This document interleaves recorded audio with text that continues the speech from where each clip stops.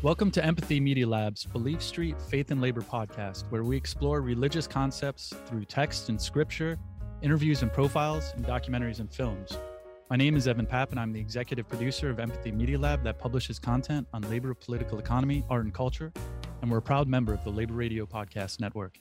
Today, I'm speaking with Matt Bernico about his article published in Sojourners titled, Recent Union Wins Mean It's Time for More Organized Religion. Matt is an independent researcher and journalist, and he has a PhD from European Graduate School in Media Communication. His research and writing tends to focus on the intersections of media, politics, and religion. And Matt, I've been listening to your great podcast, The Magnificast, exploring Christianity and the political left, and I will put that in the show notes, encourage the audience to check that out as well. So thanks so much for coming on the show. Yeah, thanks for having me. I'm excited to be here. And before we get into the article, could you talk a little bit about your background and how you got interested in that nexus of religion, the church, and organized labor? Yeah, well, it's probably a pretty long story. It's hard to tell your own story, I think. It's difficult. I guess the way I usually think about this or why I'm interested in this particular confluence of things is that I grew up in a pretty evangelical church, by which I mean extremely conservative type of Protestant Christianity. And the emphasis in that particular, branch of Christianity is that above all things, you have to take the Bible extremely seriously. So growing up, that meant doing very embarrassing things like doing Bible quizzing. You read a Bible, a book of the Bible and you have to know it, and you kind of like go to these events. It's like Scholastic Bowl, but for like Bible nerds. Okay, I've already revealed too much embarrassing information about myself.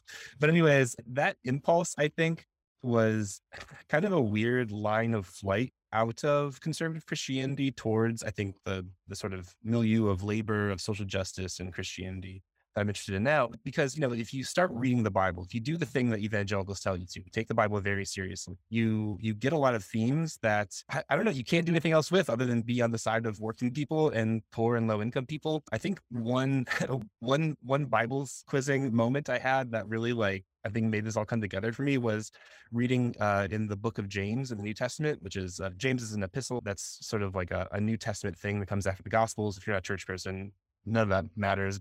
Who cares? But anyways, there's a bit in James 5, where James says, "Listen, you rich people, and wail because of the misery that's coming to you. Your wealth is rotted, and moths have eaten your clothes. Your gold and silver are corroded. The corrosion will testify against you. You've hoarded wealth in the last days, and the wages you failed to pay your workers who mowed your fields are crying out against you." And that Bible verse, I think, is wild. When you think of Christianity, when you think of, going to church, it's rarely as pointed as that. You think you have maybe some kind of, there's like a conception of like a fire and brimstone kind of preacher, or there's, kind of like a lovey-dovey, Jesus is my boyfriend kind of preacher. But there's something else, I guess, I found in the Bible that is, pursuant of justice for all people. And anyways, when I was trying to take the Bible very seriously, like evangelical pastors have always told me to do, I ended up finding that the Bible is, at least sometimes, a pretty big book that is pro-worker, that's pro-poor people, that has something pretty prophetic to say against rich people. So that led me, I think, to where I am right now. As a bad Catholic myself, that's someone who was raised Catholic and have gone in and out of the church, yet I've never lost the interest of the story of Jesus Christ and how he actually challenged the powers that be, both within culture, within finance, and within the political powers. And I've always wanted to orient my life around Catholic social teaching and social justice. And I really appreciated your article starting with a great quote from Martin Luther King. And it states, "We would have a better world if Christians would stop talking so much about religion and start doing something about it. But the problem is that the church has sanctioned every evil in the world, whether it's racism or whether it's the evils of monopoly capitalism or whether it's the evils of militarism." And before I ask you why you wanted to write this particular article, I just wanted to also mention that I've been listening to another podcast called The Church Dismantled, which this person is discussing how and why people are leaving the church. And it's because the church no longer meets the needs of so many people. And it's God that's actually dismantling the church, which is kind of a very provocative kind of angle to maybe have a rebirth of the church that actually becomes more meaningful for so many people who may not currently find meaning in the church and are not attracted to it. So And that's a little side note, but I love the way you start your article. And why did you want to write this piece? Yeah, well, let's see. I have a long life with lots of sort of career changes in it. For a little bit, I was a PhD student, and I finished my PhD, and I went to teach at a university, and I did that for a bit. So my area of expertise is media studies, and I study a lot of things with regards to like how social movements use media kind of to their advantage. And I don't know, I left academia kind of in search for something else that would be interesting to do. And I started working as a staffer for the Fight for 15. I was kind of locally working in St. Louis, kind of making media for them and doing videos, other things. And, I think like that experience of being in a labor movement that is working to organize low wage workers, people who have no right to a union currently because of extremely rigged labor laws. That experience really kind of led me to see exactly what the Bible's talking about, but maybe in a more like explicit way. The thing I just read a minute ago about James 5, it's great. And it's kind of, giving you some hypothetical workers who are not being paid for their labor. But when I was working with Fight 15 and we were organized fast food workers, I was seeing that literally on the ground, right? Literally people who would show up to work at McDonald's, they would punch in and, they'd get told they have to work through their break, or they just wouldn't see some of those wages or whatever. Right. And what I was seeing in the world was exactly what the Bible is kind of prophetically talking about, which I guess made me, want to pull this out for other people of faith. There's a trend, I think, if you go to like a labor rally or whatever, somebody's on strike, and chances are you'll see a pastor there speaking. And maybe not, maybe a different faith leader, whatever, but it's pretty common. But it always kind of strikes me as like bizarre that, these pastors are showing up, but I don't see any other like church people. I don't see the entire congregation. So I really want to see that in the world. And there's this sort of like new wave of, I think, labor organizing going on with Starbucks, with Amazon, with, all kinds of other people. And I just thought, well, like, I should, if I think that's true, I should probably just tell people. So I wrote this article, and basically that's the idea, right? Is that Christians have a moral obligation to show up for people who, the Bible would call the least of these, but who, otherwise we would recognize as being poor or low income or low wage workers. I think those are the people that we need to show up for. The Bible tells us we should. And I think that's true. Jesus came to the earth as a poor person, not as a rich CEO. So that kind of speaks to me. And I want other people to know that. There's also another angle of it too, though, where I think that there is sort of strategic value with faith communities being involved. I mean, at the end of the day, workers win unions, not churches showing up to rallies. But I still think it's important strategically to have that community support, to let everyone know that like there's a whole bunch of people here that they're gonna be mad if you mess around too much. Yeah, and you cite Jane McAlevy's post-mortem of the Bessemer vote union drive, the first one, and that there were heads of churches who may show up, but the rest of the congregation wasn't there. And we are all workers, and we can't just isolate our organizing just within the workplace, but it's within the community as well. Yeah, I think that's right. Yeah, that Jane McAlevey article was really interesting because there was so much labor reporting around the religion angle around that first Bessemer run. And it was cool. I liked it. I thought it was all really neat, and hearing about the sort of like faith stories of the organizers or some of the pastors who were involved is really cool. But I mean, at the end, she's right. I mean, like the community support wasn't there. I mean, I guess among other things, I don't know. There's a lot to unpack about that Bessemer run, and I'm probably not the best person to talk about it. But all to say, yeah, I think there's some kind of strategic thing there. It's great if your pastor shows up, but everyone should show up, I think. Well, you also in this article brought to my attention the Jesuit liberation theologian, Father Ignacio Alacuria, if I'm Yeah. pronouncing that right, and in his book, Systematic Theology, and talk about this idea of Christian soteriologies. Is that how you pronounce it? Yeah, Something. yeah. No, yeah, it's good. A lot of annoying big like theology words they mean something really specific, and I don't know, not words we usually use. But yeah, so in Christianity, there's this idea called soteriology, right? And soteriology is like the theological conversation around like how does Jesus save people, right? I mean, you see bumper stickers that say Jesus saves, or people holding signs or whatever, all kinds of wild stuff like that. But like, how does that really happen? Like, what are the mechanics? What's the story there? And, some Christians, it's really cut and dry. There's a really popular theory in theology called substitutionary atonement. And the idea is that like Well, when Jesus dies on the cross, Jesus takes all of the sins of all of the world kind of onto himself, and he dies as like a sacrifice, somebody in our place. And I don't know. That's not, I'm not a theologian myself and maybe not very theological minded, but that is an explanation that does not sit well with me or doesn't make a lot of sense to me, which is fine. It doesn't have to, I guess. But, it gets you into some hot water. Like, well, if Jesus and God are the same person, why is God making do this? There's like a lot of like weird moving parts. Okay. But A. Curia, this Spanish Salvadorian Jesuit, he's on the scene writing in El Salvador in like the 60s, 70s, and 80s. He dies in 1989 and he's killed during the Salvadoran Civil War. But he's writing these essays. The one in particular that I'm talking about in this article is called The Crucified People. And he's kind of doing this meditation on Christian soteriology, or what does it mean for Jesus to save people. And he, instead of like asking like that kind of question about soteriology, about, does Jesus take on our sins or do something else or whatever, he actually kind of like tries to make the crucifixion of Jesus something that's more like material to us. And basically, if you go to church, you hear a certain story about the crucifixion of Jesus, and it kind of sounds mystical and it's like magical. Is this guy, he dies and then something happens, he comes back to life, and like, isn't that wild? But what Curia does in this essay is say like, well, Jesus dies, and you have to think about that for a hot second, not as like a mystical thing that happens in the context of church, but something that actually happens in the world. People being crucified by the state, by the powers that be, by corporations. The question about the crucifixion isn't how Jesus saves us, but rather why he's being crucified in the first place.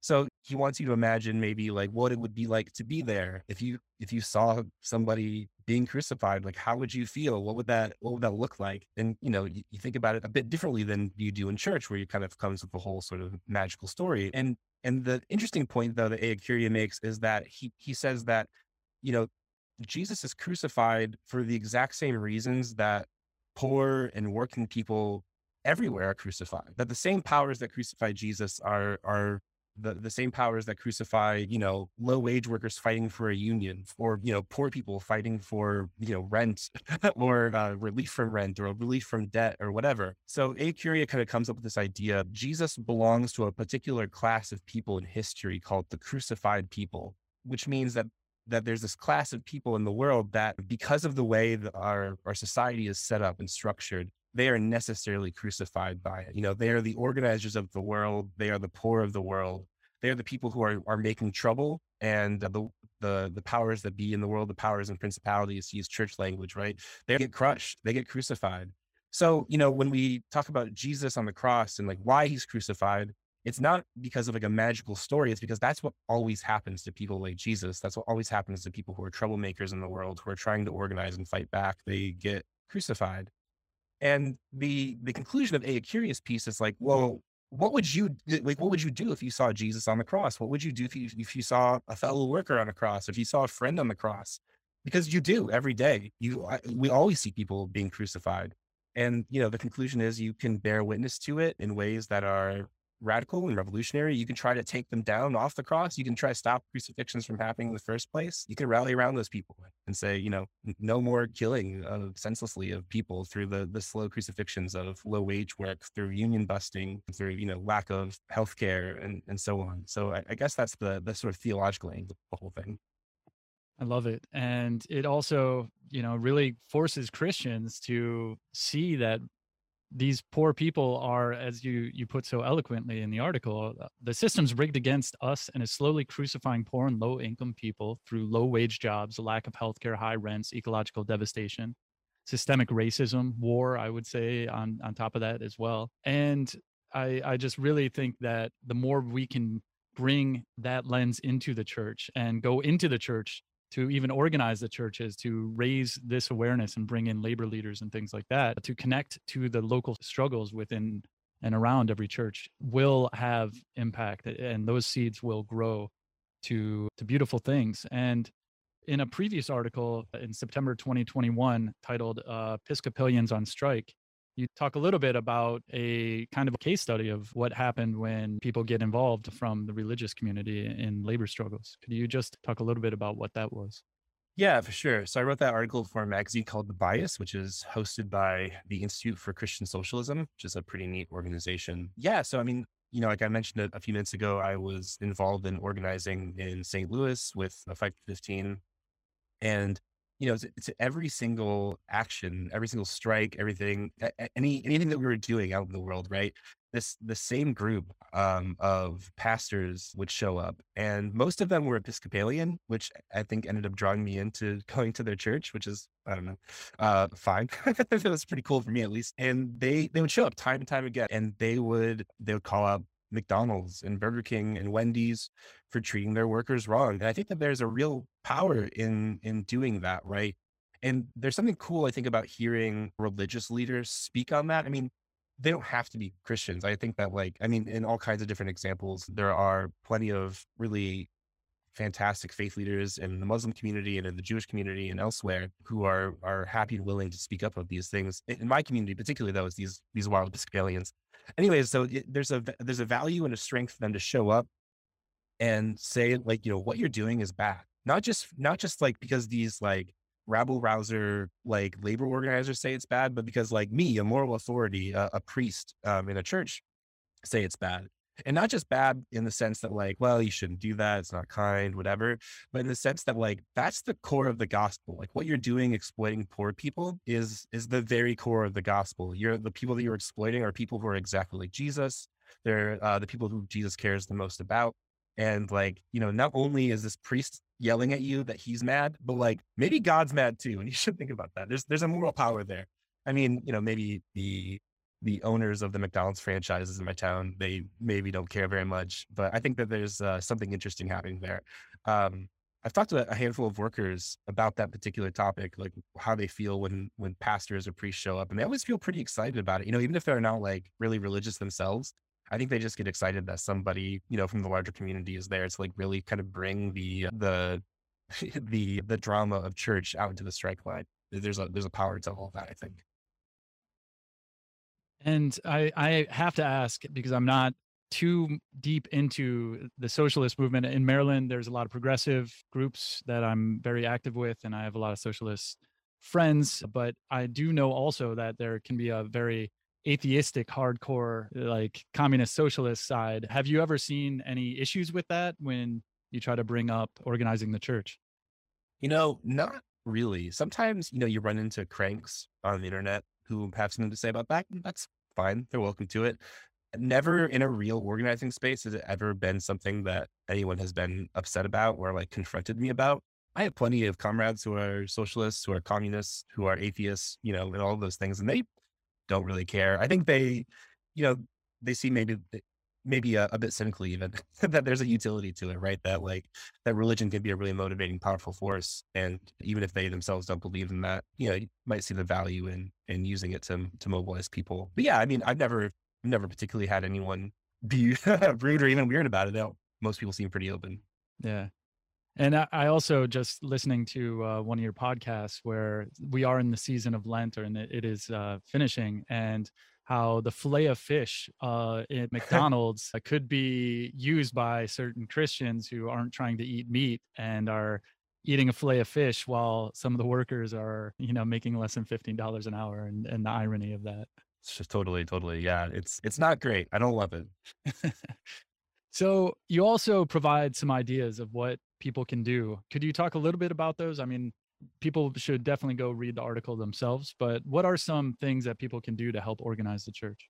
Yeah. So first I guess I want to say something about organizing the church in particular. I guess like to me, that seems like such an important way to frame what I'm asking people to do is organizing the church. I'm sure it's no surprise to anybody listening to this, but there is I mean, incredibly awful and disheartening wave of like white nationalist Christianity right now. And I think that, the only solution to that kind of thing is organizing against it. And churches are, no exception. So I think organizing churches against, yeah, white nationalism, against awful types of exploitative capitalism, all really important things. So organizing, I think, is exactly the right word. I think if people are interested in doing this particular work or have some kind of attachment to a faith community, that's exactly what you have to do is have lots of one-on-one conversations, really talk it through with people, try to mobilize your congregation and so on. But yeah, at the end of the article, I am providing a handful of ideas that maybe just might get people started in the right direction when it comes to these things. And, it's complicated because organizing is always really context dependent and, you have a lot of things to consider. But a few ideas I think are just really like creating a connection between your congregation, your faith community, and whatever labor unions exist in your area. I think that's maybe a great step one. Reach out to them, send some emails, see what they've got going on, see if there's a way that you could help, if there's a way that your community could help in particular. A great first step is just emailing people, calling people, asking them what's up. Labor organizers, they'll talk to you. I mean, at least I hope they will.